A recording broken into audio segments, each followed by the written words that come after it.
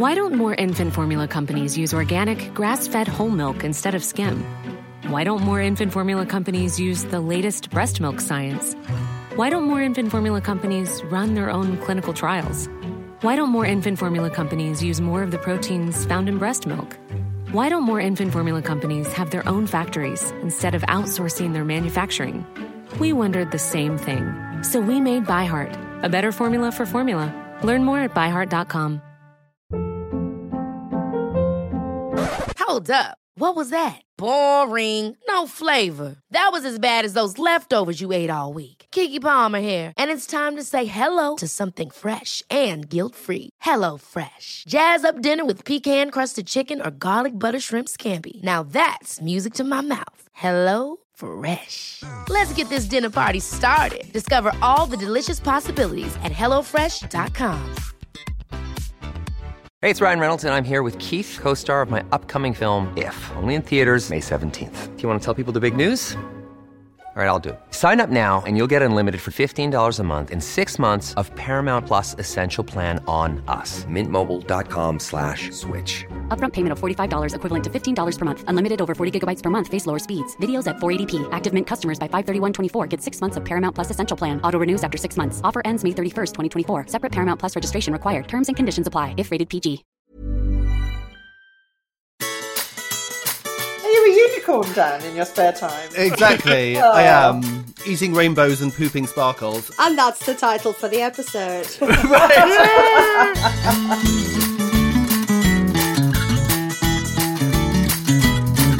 Hello everybody and welcome to another episode of The Bakedown, the podcast where we take some of our fabulous legends here at Bake with a Legend and review this year's Great British Bake Off. I'm your host Sarah, and with me we have the lovely Howard Middleton, Dan Beasley-Harling and Jane Beadle. Now, before we get into the semi-final of Patisserie Week, I'm just going to take a moment to mention our brand new festive voucher packages that we have for you guys. And these are going to give you big discounts if you're wanting to take multiple classes over the festive season. You can choose 2, 3 or 5 classes with this package and they can save you up to £50, which is a great saving this time of year. You can take any class between now and Christmas Eve. You could take something maybe a little less Christmassy. You could go with, for example, Karen's Millionaire's Chocolate Tart on the 12th of November, or Rosie's brand new Chocolate Mousse Bomb on the 19th. Or, of course, you could go with a Bake with a Legend classic festive class, such as Howard's Snowshoe Religieuse, sorry about the pronunciation, on Sunday the 4th of December, or Dan's classic Bouche de Noël, or of course we have some brand new festive classes as well. We have Rosie's Snow Globe Cupcakes on the 11th of December, and Jane's Orange and Fig Christmas Roulade on the 17th. So whatever you fancy doing, head on down to bakewithalegend.com and have a look at our online classes and our brand new festive voucher packages. So here we are at the semi-finals. We only have one episode left after this, which is really sad, but also really exciting as we are closer to crowning our 2022 Bake Off champion.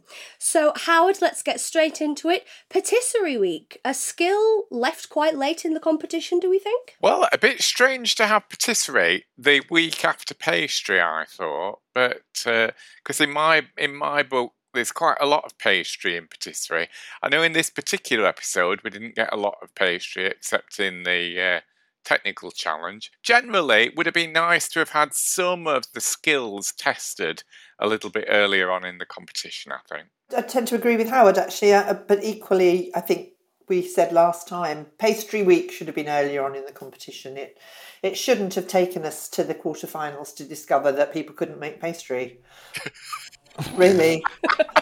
Wrecked. Sorry. On a baking show, shock. So, yeah, I think they've just got the order a little bit wrong this year, in my humble opinion. They always have Patisserie Week in week 9, though, don't they? That's standard, isn't it? I think it is, yeah. But I think this year we've missed out on... I can't remember anybody doing a shoe bun. Has anybody done shoe pastry at all this year? I don't think. No. Oh, somebody made shoe pastry legs, I think, for spiders in Halloween week. Does that count? Well, that's all right then. That's that covered. It's a good point, Howard. And also, Dan, I think you're right. Patisserie is, because we did fondant fancies, and God, fondant fancies, I'm still scarred from those, in our semi-final. So, yeah, maybe it is just because it's pastry then patisserie. It all just seems like it's all too late and all crammed together. But... Yeah, me and Howard remember Patisserie Week too. I think you're right.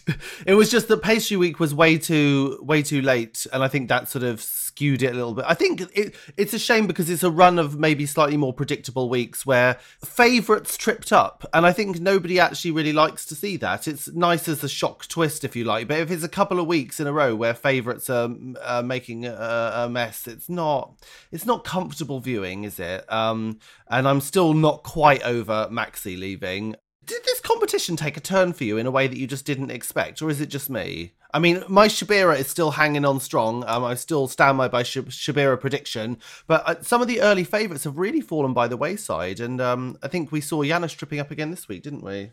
Yeah, I think so. But, when you get a group of people who are of a very similar standard, and I would say Janusz and Maxi and Abdul and Sandro are all pretty much of the standards. Shabira, I hate to admit that you might be right, Dan.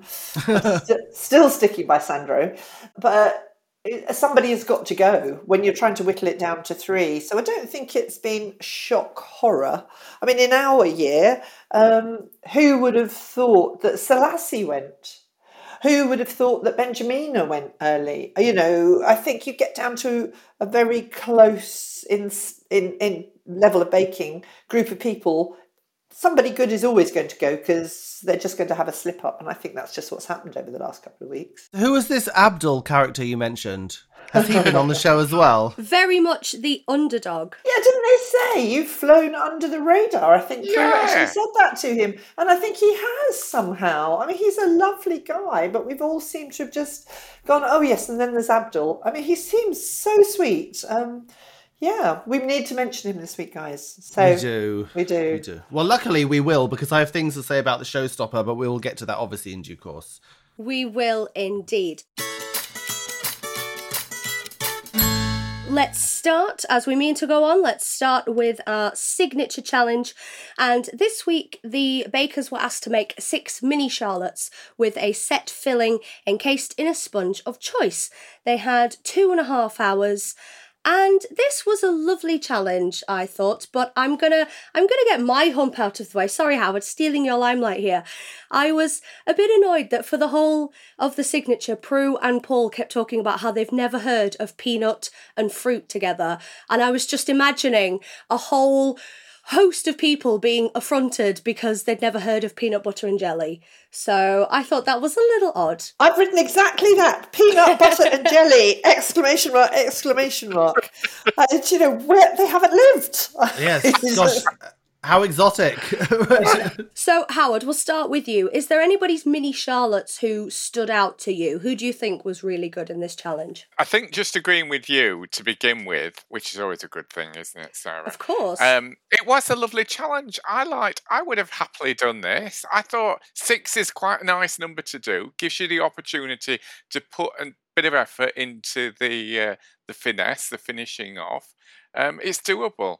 I liked the idea of Abdul's tiramisu. I know it didn't quite kind of look as good as it sounded.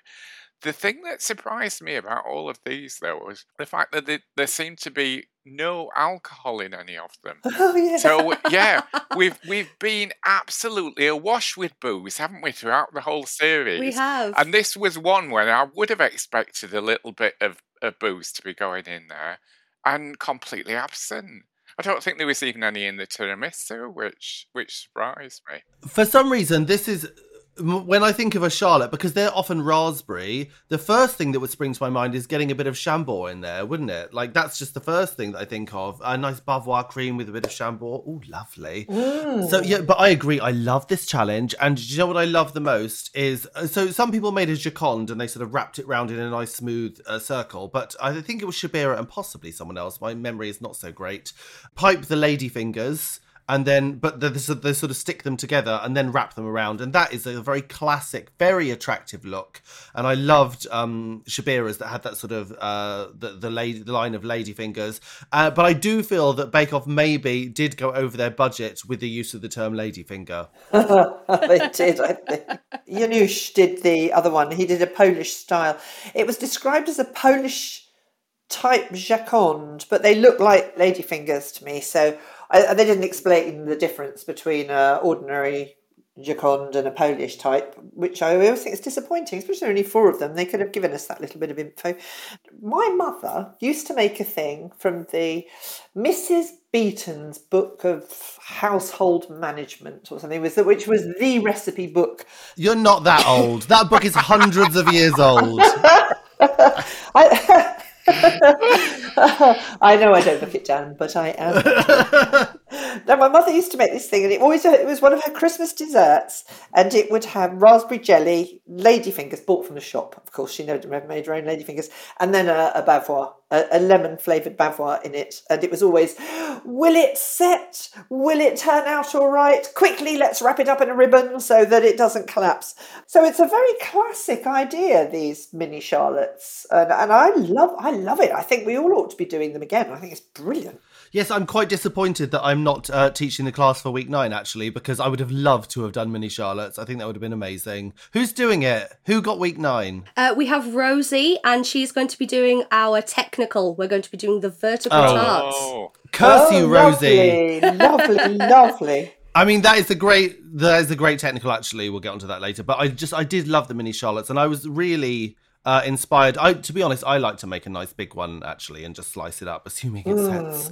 But yeah, I thought it was a lovely challenge and actual proper patisserie. I think we've had a couple of weeks that have just been really uninspiring, and patisserie week for me was a bit of a return to form. I actually was excited about the things that they were making. Yeah, I loved, oh God, just makes me want to eat Bavois cream. And the best thing about making a Charlotte is there's always Bavois left over and you can just eat it directly out of the bowl. And that is never a bad thing. No, never ever. We had some lovely flavours. We were definitely going very much down the fruity route with Shabira and her strawberry and blackberry cheesecakes. Janusz was going with his plum in chocolate. Sandro going quite a big way out, going quite far with his banana sponge, peanut, caramel, more caramel, chocolate, ganache, a praline, lots and lots of things. And Abdul keeping it nice and simple with his tiramisu. Something that I really enjoyed was Shabira when she said, who doesn't like peanut butter? And I really wanted Carol to just poke her head into the tent and go, unless you don't like butter or you're allergic to nuts. That was a really good moment for me.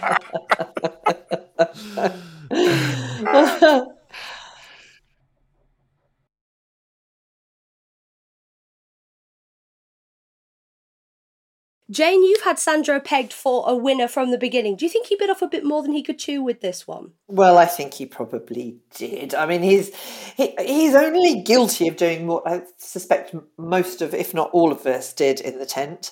And that's think, I've got to throw the kitchen sink at it. We've said that before, you know, keep it simple and execute it really well. But I love his ambition, to be honest. He just really goes for it, doesn't he? I must admit, I quite liked his flavours as well. They're classic, aren't they? Chocolate, peanut, caramel and banana. What's not to like? Sounds like a banoffee pie. But I must admit, one thing that got me was when he was piping in his peanut mousse. That did not look like a mousse. That just looked like some peanut slop when it went in there. Now, mousse is supposed to be mousse-like, which we will get onto when we get to the technical. It's light, it's airy, it's supposed to have air bubbles in it. And it strikes me as people call things a mousse when they can't think of something else to call it, which was my only real criticism of this whole challenge. Mousses are light and airy. They are not thick and creamy. Well, if your mousse deflates, you just call it a cremo. That's how we get around that one. Is that what it is? Yes, then it's a cremo. But yes, I think Abdul and Sandro took two very different approaches, and neither was entirely successful. I think Abdul was smarter when he went for more of a simple bake. But the one thing I will say about I love tiramisu, I love the flavours, but one thing I've never really got about tiramisu is when you just dust the top in cocoa powder. I don't think it looks attractive. And it's patisserie week. You had the option to do some kind of decor, something that told you what was inside, you know, in an attractive way. And I think he just lost that. I think, you know, it would have been, he could have, even if it was just something as simple as stenciling on a bit of cocoa powder so it was more attractive, you know, there's something else he could have done that wasn't just dusting it. It's frustrating because he executed well, but then sort of at the end made it look distinctly amateurish. Is that a bit harsh, or would you agree? No, I don't mind a bit of dusting, to be honest, because when my tiramisu class, we dust on the top. Well, it's classic. It's classic. It is classic, and I'm nothing if not classic, I suppose, or old is whichever. As Benjamina used to say to me, old school, Jane, with the emphasis on the old. And I think he said he wanted to do more decoration, but ran out of time. I think that's what happened. I think he intended to have some piping on it, didn't have time to do the piping, so he just ran out of time. Oh, you might be right. But yeah, it's just, Sandro is, bless his little heart. We love Sandro. But I think he's so desperate for that handshake. Or maybe he isn't. Maybe they're just playing it up in the editing. But, you know, I think he really wants to get that handshake. And he, as you say, I used one of your expressions, Jane. He threw the kitchen sink at it. And he's just, and I think that's been the theme of his life lately, throwing the kitchen sink at everything. And it's just, if he just reined it back 10-20%, I think he could deliver something really, really incredible. And it's a shame if he's not going to get some lovely shining moment, because he's such a lovely shiny guy, isn't he? I agree. So yes, there we leave our signature challenge, with Abdul having lovely textures, a light sponge, and everything really well blended and set. Janusz a bit untidy and not a very set mousse. Shabira's looking very elegant and pretty and excellent flavours, and Sandro having something delicious but a bit rich and a bit chunky. So still all to play for as we move into the technical challenge.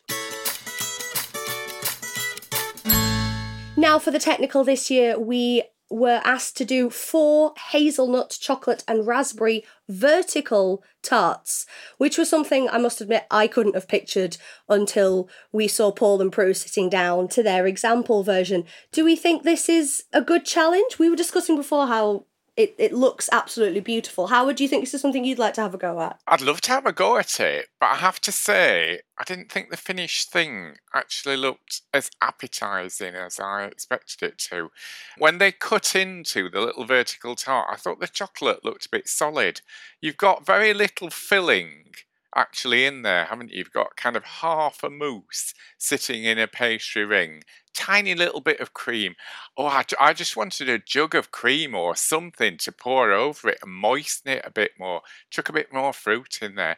Looks lovely, but I would have been a bit disappointed with that as a dessert, I think. Yeah, I think so. This is something that I've seen on Instagram, so I'm aware of it and it's interesting and different. But at the same time, you do kind of think maybe just fill the whole tart up. Why are we skipping out on half the filling here? Just give us the whole tart, please. But to be honest, I was mainly just distracted all the way through this technical because I was desperately trying to think of some euphemism for vertical tart. But I couldn't come up with anything, sadly. Good. Yeah, I thought it was an interesting challenge, and I thought it would test them. And just seeing Sandro getting confused by cutting things in half. Oh my god. I'm sure. Listen, I made mistakes in the tent, and in the editing, they massively overplayed it and sort of dragged it out longer than it was actually in real life. But it was really funny watching him just not quite understanding how to cut something in half. Bless him. I think we're all sitting there going, semicircle, Sandra, semicircle. Bless him. We saw Shabira having a little bit more I don't, maybe technical knowledge, maybe just instinct when she used the rice and the greaseproof paper to make sure her pastry stayed flat up against the ring. Jane, is this something, do you think, can see her through to the final with this? Oh, God. It's something that they should all know. I mean, God almighty. Sorry. Gee whiz. I mean, the pastry, of course it's not going to stand up. Of course it's not. There's nothing to hold it up. Have they never heard of blind baking? I mean, it's the one thing that really, really bothered me about this challenge. How did they not understand that if you've got a piece of pastry that is got lots of butter in it, the whole thing is going to want to slump. It's built to slump unless you hold it up.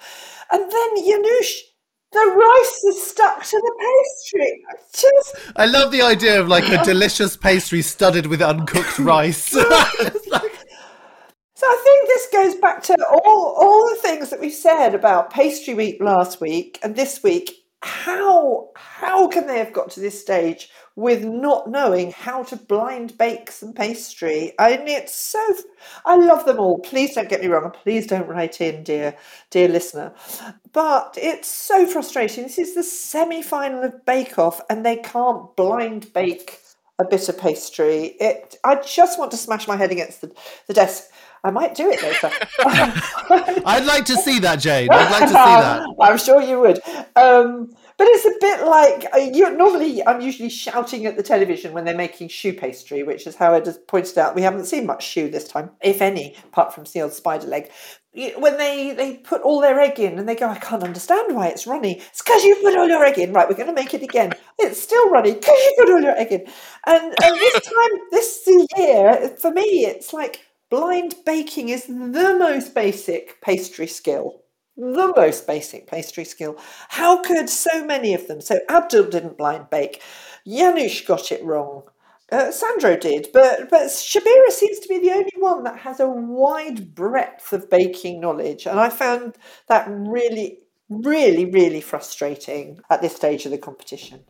I do want to offer a word of defence, which is, so when they first started making them, I said, oh, have they got perforated tart rings? Because if you have tart rings that have holes in them, that are perforated all the way round, then what you can do is you can put your pastry in and then usually freeze it, then bake it without putting paper and rice in the middle, okay? That only works if you freeze it right down first. And as I said, if you've got the holes in the outside of the tin, because that allows the steam to escape without bubbling up and it collapsing. So it can work.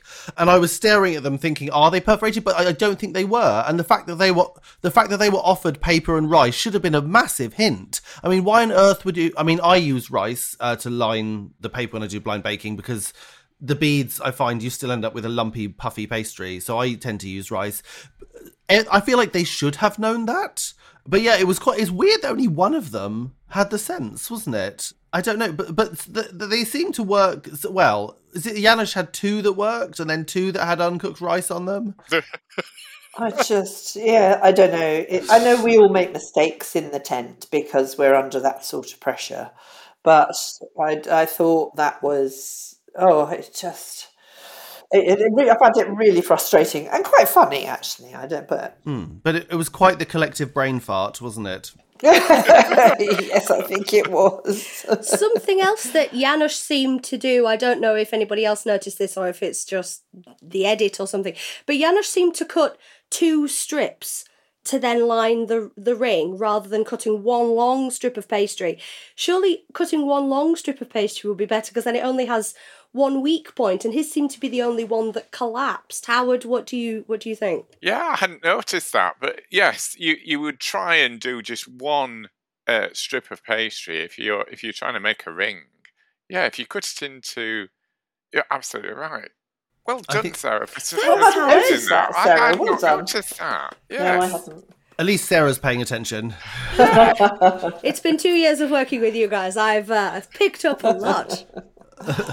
Well, let's have a look at the ranking in the technical then. We had Sandro coming fourth. His were apparently a bit messy, pastry very thick and a not set jelly. Janusz came third. with his pastry being slightly underbaked and a good mousse, but as we've just discussed, quite soft pastry. Abdul's second, pretty neat, a bit overbaked. And we had this thing, didn't we, from most people, of the mousse being so overworked it turned more into a ganache. But then Shabira coming out first in the technical once again. Very neat, good colour, uniform. But again, this mousse slightly overworked. We talked a bit about this. The mousse was being stirred very vigorously at one point, I think definitely by Shabira. So is this something you've got to be really careful of when you're incorporating chocolate into egg whites and to make a lovely mousse? Well, all I'd say is yes, but I don't... Yeah, well, you do. Thank you. Right, okay. Thanks for solving that one for us, Howard. Moving on. One of the tricks is if you loosen your chocolate with a bit of the egg white first. So if you put some, and you just accept you're going to knock all the air out of the egg white, but you put it in and you loosen the chocolate, or whatever it is you're trying to incorporate together, then the rest of the egg white goes in much more easily. And I would say also don't over whip that meringues to the point where it's really, really, really, really stiff, because then it's going to want to stay into clumps. So it's a bit like softly whipping cream to incorporate it. You would probably have your meringue at the soft peak stage rather than the stiff peak stage to make the whole thing easier to combine. I mean, it is a sort of getting the balance right, but yeah, it's just one of those things that you have to sort of just be careful and just loosen ahead of time. I think they were striking a difficult balance, though, because it's got to be firm enough that it holds its shape, because they're cutting it into a gravity-defying shape. So they must have been afraid for it to be too light and airy. So I think it was... They didn't make it easy for them. If you're just setting it in a pot, you can have it... nice and loose. But if you need it to stand upright, that's a little bit harsher. Good point. And I think the other thing that was a bit cruel as well was making them walk to the table with the four of them on the edge. What was that about? And one fell over on the way, and they weren't allowed to stand it back up again. No. See, if it was me, what I would have done was use something sticky, maybe a bit of the ganache, to stick it to the plate and then put the biscuit around it. But I don't think anyone did that. It's because you're clever. Well, I don't know about that, but I have dropped a lot of things in my life. But what blew me away, this is just a one minor point, was Sandro's pastry, and this just tickled me so much, because one of the things that we often say, so in the, like, obviously we give measurements, but measurements are lost on most people. So one of the frames of reference that we have is a pound coin for pastry, because that's about 3 millimeters thick. So you'll often hear English bakers say, roll the pastry to the thickness of a pound coin. And that's what, because that's the most typical thickness that you require. And Sandro said, right, thickness of a pound coin, that's about 5 millimeters, isn't it, or something? And then rolled something that was even thicker than that. And you just thought, Sandro, I mean, I know, like, since COVID we've gone a bit more cashless, but you know what a pound coin looks like. Like, that was so thick. It was unbelievable. I just thought that just made me smile so much. I think listen, I was in the tent and I made ridiculous decisions, so I get it. But oh my God, it was so thick, wasn't it? So thick, Sandro. Sorry, we're not talking about Sandro. We're talking about his pastry at this stage. I'd just like to point out. Yeah, that threw me. I had to go measure a pound coin to make sure I wasn't going crazy. I was like, I can't remember anymore. What also made me smile was Shabira, bless her. She's a scientist, isn't she? So she was saying, you've got to get this just right in the circle, this semicircle of mousse. Otherwise, it won't sit straight and it'll be wonky. But it will automatically level itself because you've got a circle with a semicircle inside. So even if you put it in wonky, it will straighten itself up. So yeah, I thought that too. Or was that me just being, I don't know. No, I thought that too. I thought, what? That's all right, darling. The balance will just shift. I don't know. I think she was overthinking that one. Oh, I think she was. I mean, it's just, gosh, we've all said silly things in the tent that afterwards you go, oh, why did I say that? No, it was. I thought it was great. I thought it was a great technical. I thought it was a fun technical. I might have done something. I said, chocolate mousse looks messy when you cut it, doesn't it? But I had to take it out of its thing. Do you know, though, I have to say, I would want to agree with something that Howard said right off the bat, which is just kind of like, but why though? Like, it's very pretty and interesting, but like, you know, like with the sliver of jelly they put on the top, like, I would feel like you would want more jelly than that. I mean, not that I would ever criticise Bake Off for turning into a sort of engineering challenge over a baking challenge, but it just seemed a little bit kind of like, yeah, but why? You know, I don't know, but pretty though. And did anyone get the gold leaf on? I don't think they did they? I'm not sure. But to be fair to the challenge, I totally take on board that Howard wants more cream and Dan wants more raspberry. Everything. More everything.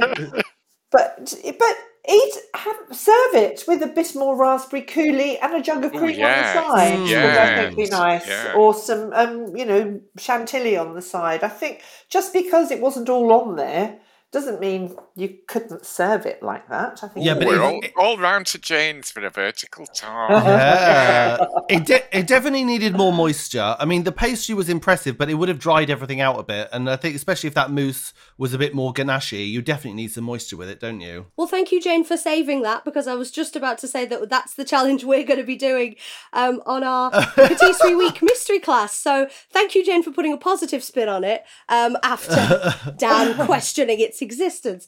But yes, anybody who is signed up for our 10-week mystery class recipe reveal, this is what we're going to be doing with Rosie Brandreth for week 9.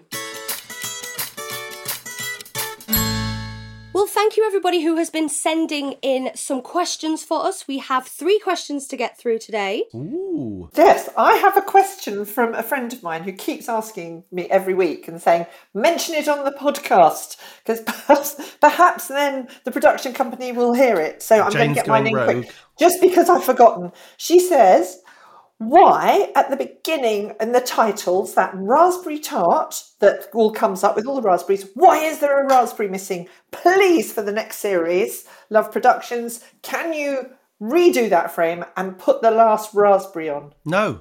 Why? It's part of Bake Off history. Yes. Everybody has always commented about this raspberry missing. So, yeah, we look forward to the missing raspberry. We. Now I look at it, I hadn't even really taken much notice of it, and now I look at it and go, God, that missing raspberry is driving me mad. Anyway, okay. I promised my friend Lucy that I would mention it. I've now mentioned it, Lucy. It's out of my hands. It's a thing that people do, because I don't know if you guys ever do this, but they look at like how to do Instagram and TikTok, because I don't know, I'm too old. Still don't do TikTok. I'm way too old for that.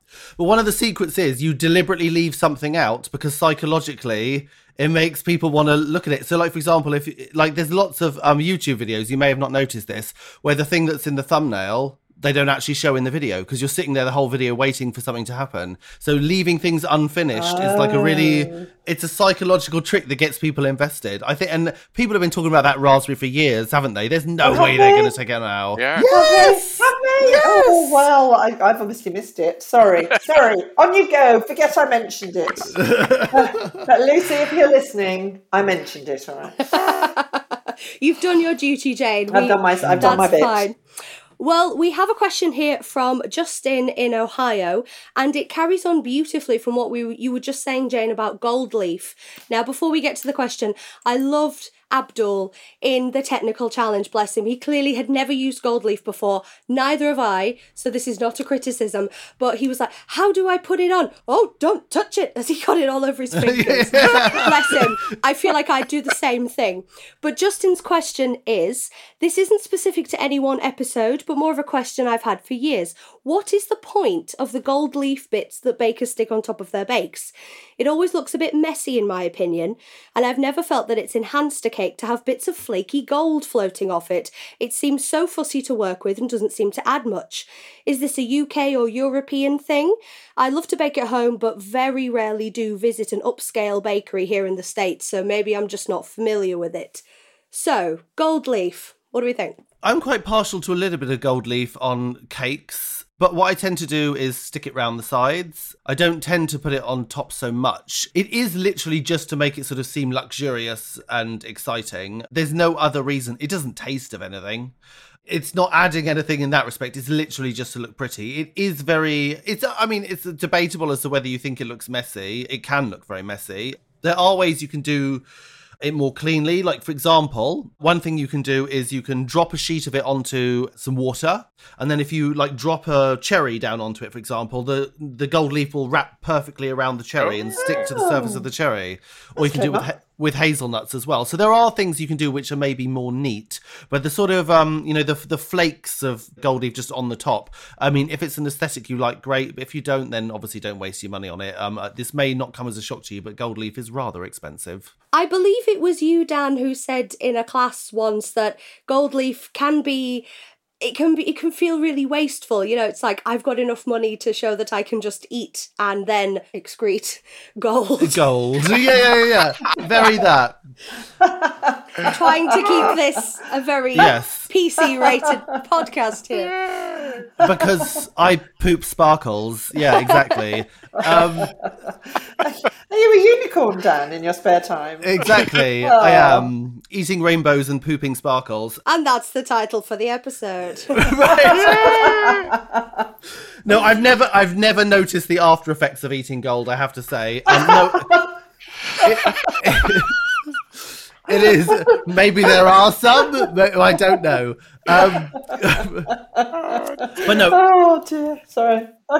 It is just something a little ostentatious. There's no point to it. It's just to be extravagant. But it's nice. The only thing I really use it for is like for birthday cakes.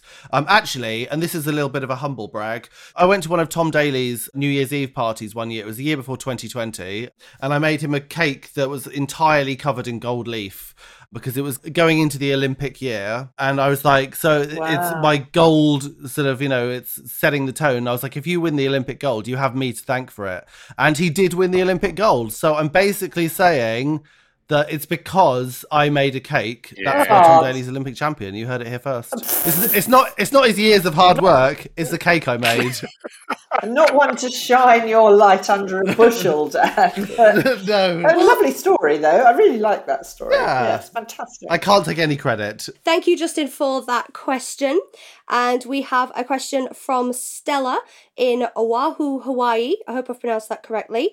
She says, my question is, if you ever taste a brand new bake somewhere and you absolutely hate it, does that make you feel inspired to try and make it yourself to see if you can improve it, or just write it off and avoid it going forward? Howard, I'm going to come to you. Do you know, I can't remember the last time I ate something that I really, really hated. I mean, I've judged kind of cake competitions, and you think, oh, better not let my expression show on my face, what I'm feeling inside. And but that's more to do with the kind of texture of a cake or the baking of it. I can't think that it's anything particularly original. So I can't think of it. I can't think of the last time I ate something I didn't like. But I probably would avoid it rather than trying to recreate it. I think English people are trained from a very young age to be tactful at all costs, yes. Aren't they? So, I remember one amazing thing I made for my daughter. Well, I didn't make it for her, but she tried it, and it had quite adult tastes. And she took a bite of it, and she was probably about 7 or 8 at the time. And she put it back on the serving plate after having one bite, and she said something along the lines of, "It's absolutely lovely. It's just a little bit rich for me, so it's probably something I would choose to have just on special occasions." So sweet. When I serve a cake to someone, I'm like, "Oh, do you like it?" And people are very polite and they say, "Yes, it's very nice." And I say, "Right, do you think the balance of flavours works? How about the textures?" And people are like, "Yeah, it's nice." And I'm like, "But is there anything you would change? Like, do you think?" And people are like, "Yeah, I said it's fine. Like, what do you want from me?"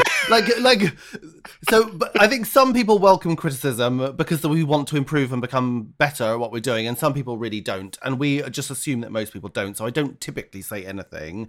But most of the time, I'm usually inspired by the things that I taste. For example, I was in John Lewis earlier, and there was a pear and browned butter cake, and it was bloody gorgeous. And I've sort of been inspired to make that, and I wouldn't have made it exactly how they made it, but the flavors were amazing, and I'll take that home and put my own twist on it. But it's very rare that I taste something and it's really unpleasant. It's usually when something's been made for a baking contest and you have to be incredibly polite about some flavourless brick that's been brought in. So I think in answer to the question that we took a long time getting around to, We're probably not inspired to make things that we absolutely hate, but inspired to find a way of recreating things that we absolutely love when we're out there.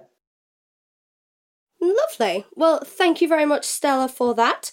And we have a final question here from Martin. Now, this is a slightly two-part question, so Jane, I'm going to focus in on you for this question. Martin says, I feel for a while that the edit has been especially unfavourable to some bakers who have received a lot of online hate as a result. Names that come to mind include Laura, Christelle, Priya, as well as Karen, who we have mentioned earlier about getting a slightly unfair edit. Firstly, as the Bake Off community seems pretty close-knit, are there any bakers that you feel got an unfair edit who you'd like to shine a bit of a positive light on? And secondly, do you feel the producers should take greater responsibility in ensuring a fair edit for all the bakers so as to try and avoid any further unfair backlash, particularly given how much of this backlash is sexist towards women? That's really interesting because in fact, I was talking about this yesterday to a couple of friends. I think on the whole, the production company are pretty fair in their edit. They have a very difficult job. They've probably got 100 hours of film, given the number of cameras there are there and how long we're filming, to cut that down into a 1 hour episode. And I do think they try to be as kind as they possibly can be. I think they're very mindful of what goes on, and we certainly get briefed on some of the awful stuff that does happen, either in the press or online. And even now, however many years on, 6 years on, 7 years on, whenever I was on, I know that if I was having a real problem, I could go to the production company and they would help. So I think they have got better and better at helping people over the years, and I have no criticism of them on that level whatsoever. However, they are a television production company and they want ratings. They are there to make a very entertaining show. And if everybody that was on the show that was a contestant was bland, it wouldn't make for very interesting viewing. And there will always be hateful people out there that will take the nicest contestants and be utterly vile about them. I know our Rosie. For goodness sake, that woman couldn't be a nicer person. And Ian Cumming, another one of our legends, couldn't be a more delightful person. All got some pretty horrible stuff happen to them. But poor Candice in my year, who I have the most experience of, you know, they did focus in on the edit a lot about her pouting and her lipstick. And even now people say to me, oh, that Candice, blah, blah, blah. And I go, honestly, she's absolutely lovely. When we were there, you never noticed the lipstick particularly. I certainly would never have noticed any of the pouting. So it possibly was brought to the fore a bit in the edit, which then gave her quite a lot of criticism and hate online, but equal amounts of love. So to be honest, you know, I can't blame the production company. I think they're pretty kind in their edit. I think, of course, they're going to pick up on people's little foibles or things that they do, because that's what lets the viewer know what that person is a little bit more like. So it might be a bit more exaggerated. I don't know. I think the people we shouldn't be blaming are the production company. I think it should be all those awful trolls out there who sit at their computers and think they can be as vile as they like and hurt people's feelings and say things that they would never say to somebody face to face. So we shouldn't be talking about the production company, who I think do a pretty good job.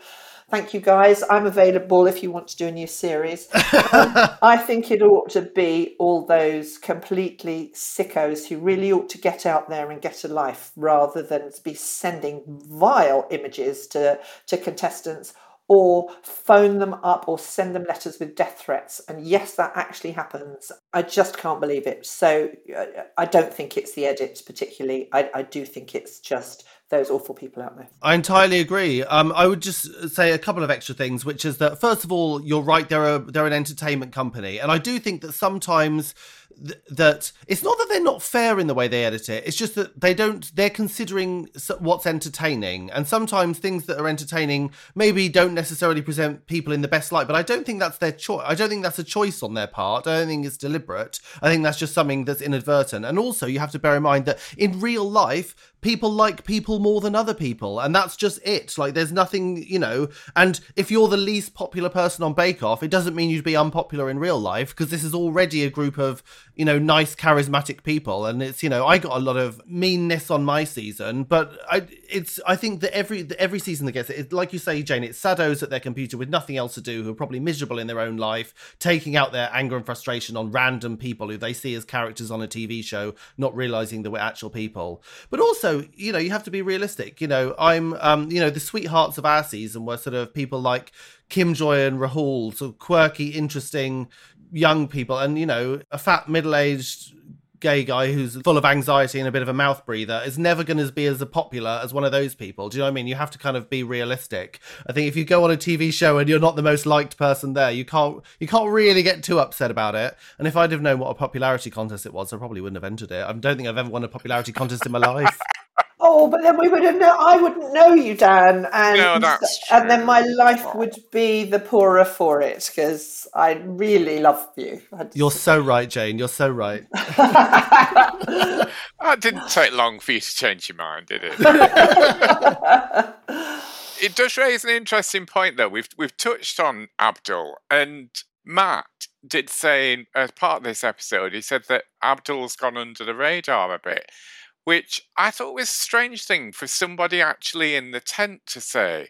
So clearly it's not just the edit that has meant that Abdul has not been at the forefront, and it's almost been a bit of a shock, really, that he's gone so far. So I don't know what it is, actually, where sometimes a character can just be literally under the radar. Yeah, no, I agree. I think some people I think they want to show the world what a lovely person they are, and some people just want to get their head down and get on with it. And I think Abdul's maybe just the second type. I think he just gets he's like, whenever they speak to him, he seems very amiable, very friendly, very polite, very cheerful, very optimistic, but he just seems to get his head down and get on with it. And I think he's just not really...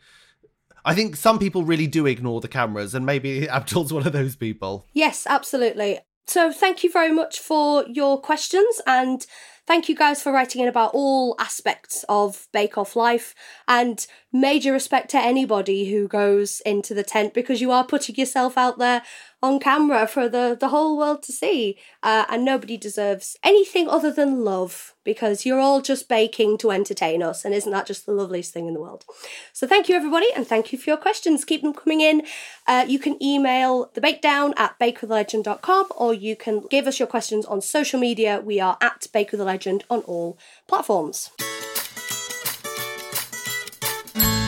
Now we move on to the showstopper. Now, the bakers were asked to make a visually spectacular Swedish croquant, which sounds a bit French when I say it, so I'm not sure I'm pronouncing that correctly, with a minimum height of 16 centimetres, even though I don't think anybody's... 60? 60? 16 would be easy. Yeah, that makes a lot more sense.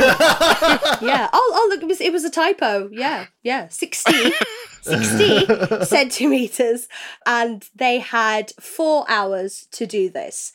So, yes, we had a lot of lovely themes going on here. Sandro doing a where it started to how it's going theme with his 2 homes, London and Africa as well. Abdul was doing a beautiful rocket to the stars themed croquant. Janos was doing a Brighton Pride with lots of lovely the pride flags and hearts and musical notes, and Shabira, of course, doing an amazing The DNA in You 50 biscuit croquant with, oh my goodness me, chromosomes and the helix and fabulous stuff. Dan, you have your hand up. What did you think of this challenge? Well, I just want to say, I was a little bit confused at the start. So you're going to have to make a croquant that's like 60 centimetres high. And I was like, Kraken? they're making sea monsters. I was just very confused about what this was. But I was thrilled to discover this is in fact not what it is. And it's very similar to the Kransekaka, which they made in season 10 in like a horn shape. And that I happily to be doing as one of my Christmas classes. So I'll just get that quick plug in there. It's the same dough. Who'd have thought it? So we're basically making one of those that looks a little bit like a Christmas tree. That's the way I like to. I'm going to make something festive for my Christmas parties. So it's a very similar thing. It seems to be basically ground almonds with icing sugar held together, a bit of egg white, some marzipan decorations. But I think, Jane, you said you Googled this and there wasn't much information that you could find. Well, I have a Norwegian sister-in-law. My brother has lived in Norway for years, so one would expect Scandinavian. It would have popped up at some point.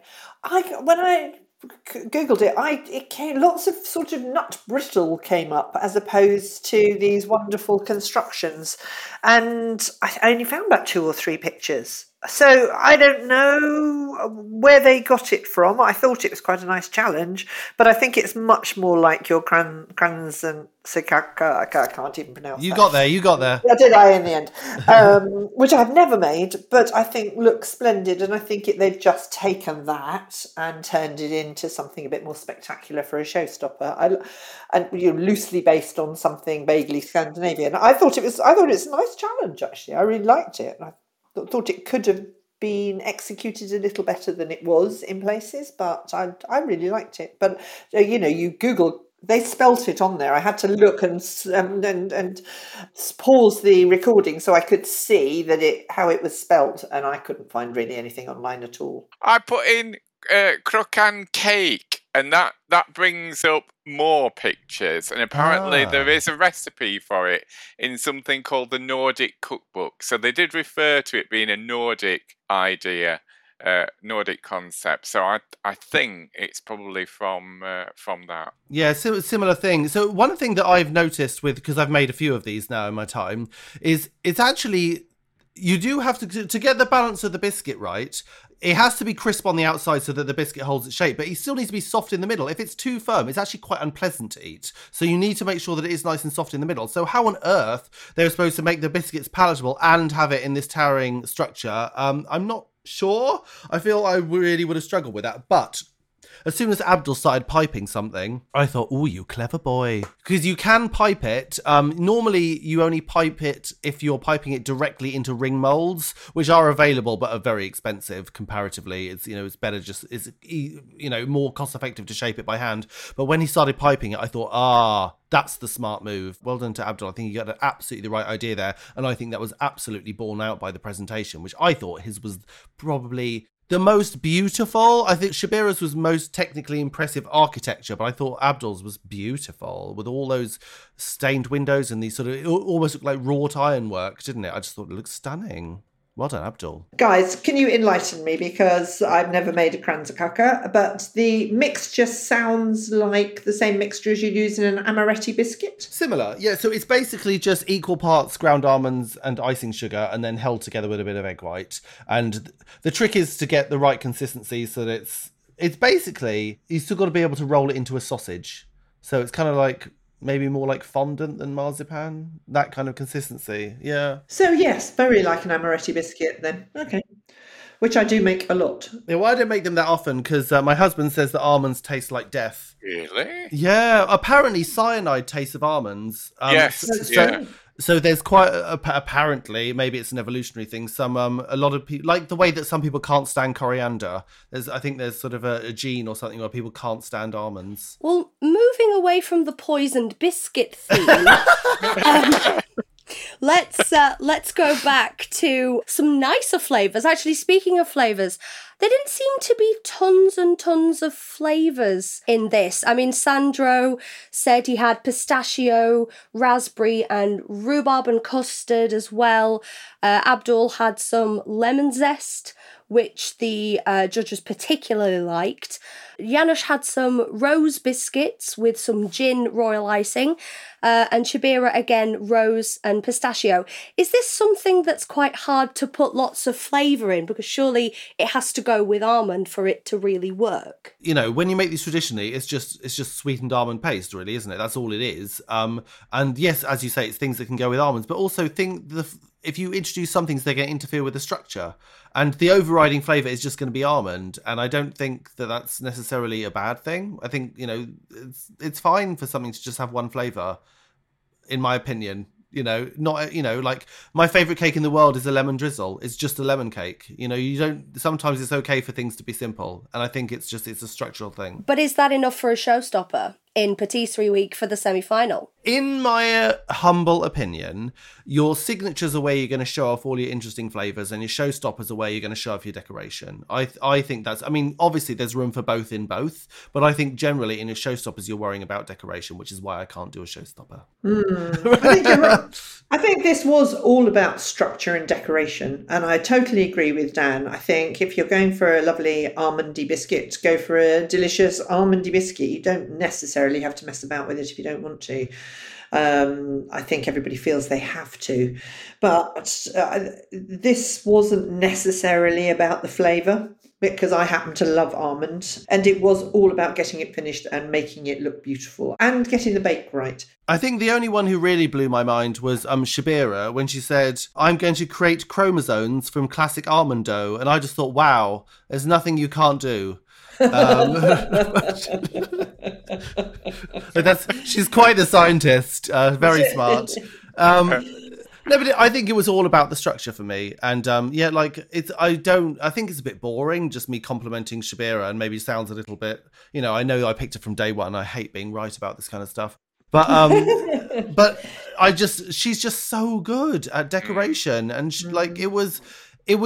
The overall effect was simple, but it was complicated within it, and it was structurally interesting and just well done. Like, really, just glorious from Shabira. It was quite magnificent. Howard, let's come to you for a sec. We've spoken about Shabira and Abdul's very beautiful and intricate designs.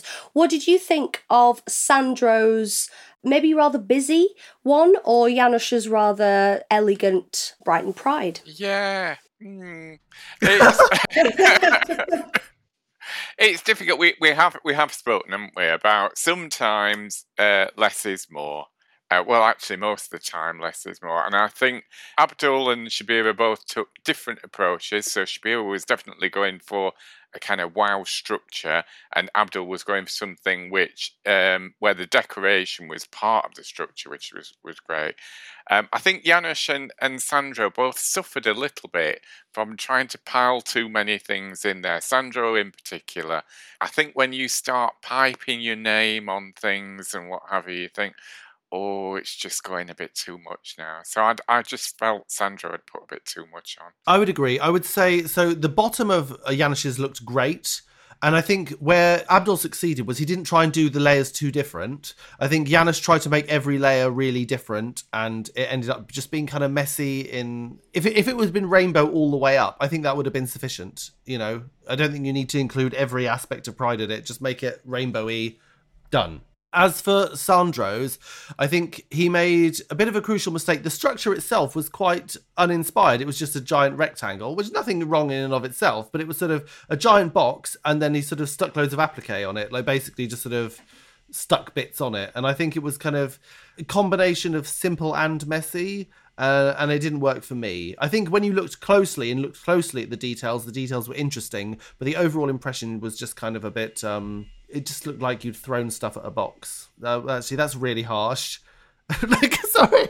I'm going to disagree with you a bit. Or a Monty Python crocant. Exactly. Yes. I love fun, because I'm younger than you, Dan. As we point out on a regular basis.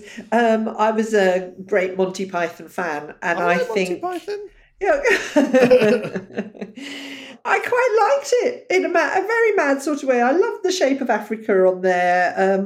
Very wonky Big Ben. And why shouldn't he have put his name on it? It was all about him and him growing up. And I thought it was different. I thought it was messy because he put his caramel, and then it was all a bit dark. But he said, they keep underestimating me. Oh, bless him. I think he just sets himself too much to do. But I thought it was a really interesting take on the brief. And, we all often say, find the easy route and make it look good. Sadly, didn't have enough time to finish. But, structurally, it wasn't a bad way of doing it, make it all stand up. But I thought he did a good job. I know I wouldn't, and I have got Sandra down to win, so I would be saying Oh, something like, yes. This is where this is going. This is where the bias is coming from. I'm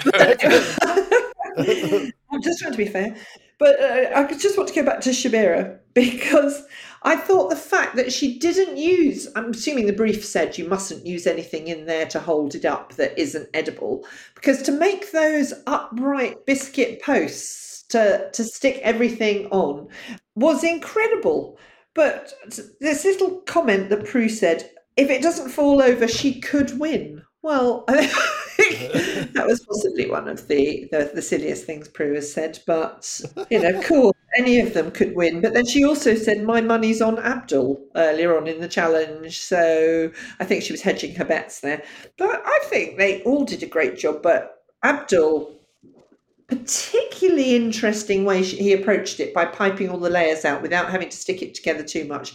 I thought that was genius, and I loved his little marzipan spaceman. I thought it was lovely. Yes, that was fun. I have to say, for those of you who've never done any sort of structural baking with a ridiculous, unnecessary brief, 60 centimeters is really high. That's really tall. That's very, very challenging to build anything that high. So whilst I did just sort of have a slightly backhanded remark at Sandro for just making a rectangle, you have very limited options for this, and I think they all did a marvellous job. Abdul's was probably my favourite visually, but I think Shabira just had so much more work in it, so I'm not surprised Shabira sort of won the judges' hearts. That's the end of the challenges for Patisserie Week, and I believe the judges said it was between Sandro and Janusz to go home and Abdul or Shabira to win. So let's talk about our Star Baker. Now, finally, it's taken to semi-final week and Abdul got his first Star Baker. Bless him, he was so pleased and really, really well deserved. He'd done such good work, and especially his flavours have been on point this week. Howard, do you think this was Abdul's time to shine and win Star Baker? Yeah, absolutely. It's you're right. It's taken long enough, and it's nice for everybody who's getting through to the final to at least have had Star Baker once. I think well deserved. I think had Shabira got a better bake, a more even bake on her structure, actually, she probably could have got the what is it if you get it 4 hat trick plus 1? Well, I think so. The only people who've got it 4 times more than Shabira is Steph got it 4 times last year, and Richard years ago got it 5 times. Do we count winning the final as a Star Baker as well? Do we count that? Yeah, absolutely. Yeah. I think so. Well, it's up for debate. Clearly, that issue will not be solved. But yeah, no, very impressive from Shabira. But yeah, thrilled for Abdul. That's nice for him. It's nice to have that. Whatever happens now. I remember when I got Star Baker, I was like, whatever happens now, I can always say I was Star Baker. Although he can also say he got to the final. So yeah, no sympathy for Abdul. I don't think he wanted any. So yes, we have our finalists. We have obviously Abdul, Sandro and Shabira through to the final, but that unfortunately means we have to say goodbye to Janusz. Bless him, he's been Star Baker twice in Cake and Bread Week. He was a little ray of sunshine who brought us high heels and his lovely little sausage dog Nigel into the tent, in spirit, through his bakes. He's had some fantastic Polish bakes all the way through, and he's just been an absolute joy. Jane, I think I can speak for all of us when I say it's really sad to see Janusz go. I feel like this is a Jürgen moment from last year. Somebody we thought would get through to the final slips at the final hurdle and just doesn't make it through. What do we think? Yeah, I absolutely agree. Janusz was lovely, and at this stage, as I think Noel said, it is the worst time to be going home. You're just there and you just slip up. But I definitely got the impression with Janusz over the last maybe couple of weeks that he was getting tired. We saw it in my year with Selassie. You just run out of steam. And I think Janusz ran out of steam. You could see him sort of slowing down as he got towards the finishing line. So I'm so sad to see him go. But I'm really grateful that we had him for 9 whole weeks. And it's going to be a fun final. 3 different bakers. 3 interesting bakers. I cannot wait to see what challenges they come up with. But yeah, of course, sad to see Janusz go. But I'm sure that's not the last we see of him. I'm sure we will see him lots in the future. Love him to bits. So, of course, you all picked either Shabira or Sandro to be in the final. And here we are. Both of them in the final. So, is it going to be Dan and Howard's favourite or is it going to be Jane's favourite? It's going to be mine and Howard's. Confidence. That's quite simply answered, isn't it? Yeah. We like the confidence there. You don't have to bother watching. We know what's going to happen. Quietly confident. Or maybe Abdul the underdog will come and surprise everybody and prove you all wrong. To be fair, I think it's really, in the final, as in any week, it's really anyone's game. They don't, as far as I can see and have seen in the past, they don't judge it on who did well over the season. They judge it on who did well in the final. So it literally could be anyone's. I mean, obviously, Shabira has a great track record and I'm pulling for her because I love to be right, but anyone could win it. And I think we've got Abdul as the dark horse. We've got Shabira as sort of the professional who we're maybe expecting. But then we've also got Sandro, who can be awful and can be amazing, and we never know which Sandro we're going to get. So it'll be interesting. And I think you're a little unfair saying, it could surprise us all and get Abdul. I don't think it would be a surprise if Abdul won, because he has been quietly competent and efficient and has put forward some lovely bakes all the way through. So I don't think it would be a surprise if he won. I'm not really surprised he's got through to the final. He's a quiet man, and I think he could quietly come up and win on. I'm sorry, Dan. I know you're pulling for Shabira because you just want to win, but and I'd like Sandro to win because I want to be right for the 2nd year running. But I just like to point out, but I think we shouldn't write off Abdul at this stage because I think he could just come up on the outside rail or whatever racing terminology we could use and take it. It's anybody's game next week, I think. Of course he could. And listen, anyone who gets to the final deserves to be there. It's not an accident to get to the final. You can't pin that on luck. Everyone's got there through skill and hard work. So everyone who's there deserves the chance to win. And absolutely, Abdul might have been the quiet one, but yeah, he could win just as much as anyone else. Although it will be Shabira. Abdul needs to do a bit of bread, doesn't he? Because he missed bread week. So I'm just hoping a bit of bread in the final would be quite nice. Yes. Maybe pitters on an open fire. Yay! Brilliant. We'll just have like a montage of the last 12 years. Who knows what we're going to see for the final. So yes, thank you everybody for joining us for semi-final week, for a lovely patisserie week. Howard, Jane and Dan, thank you very much. And we will join you all next week for the final, and we will see who is going to be crowned Star Baker and win the Great British Bake Off 2022. Is it going to be Shabira, Abdul or Sandro? We can't wait to find out. We'll see you all next week. Bye-bye.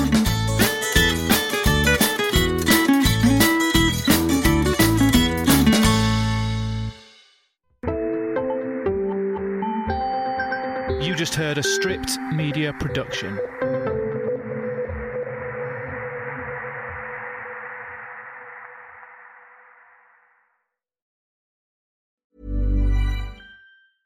Okay, I have 2 new obsessions that I need to share with you.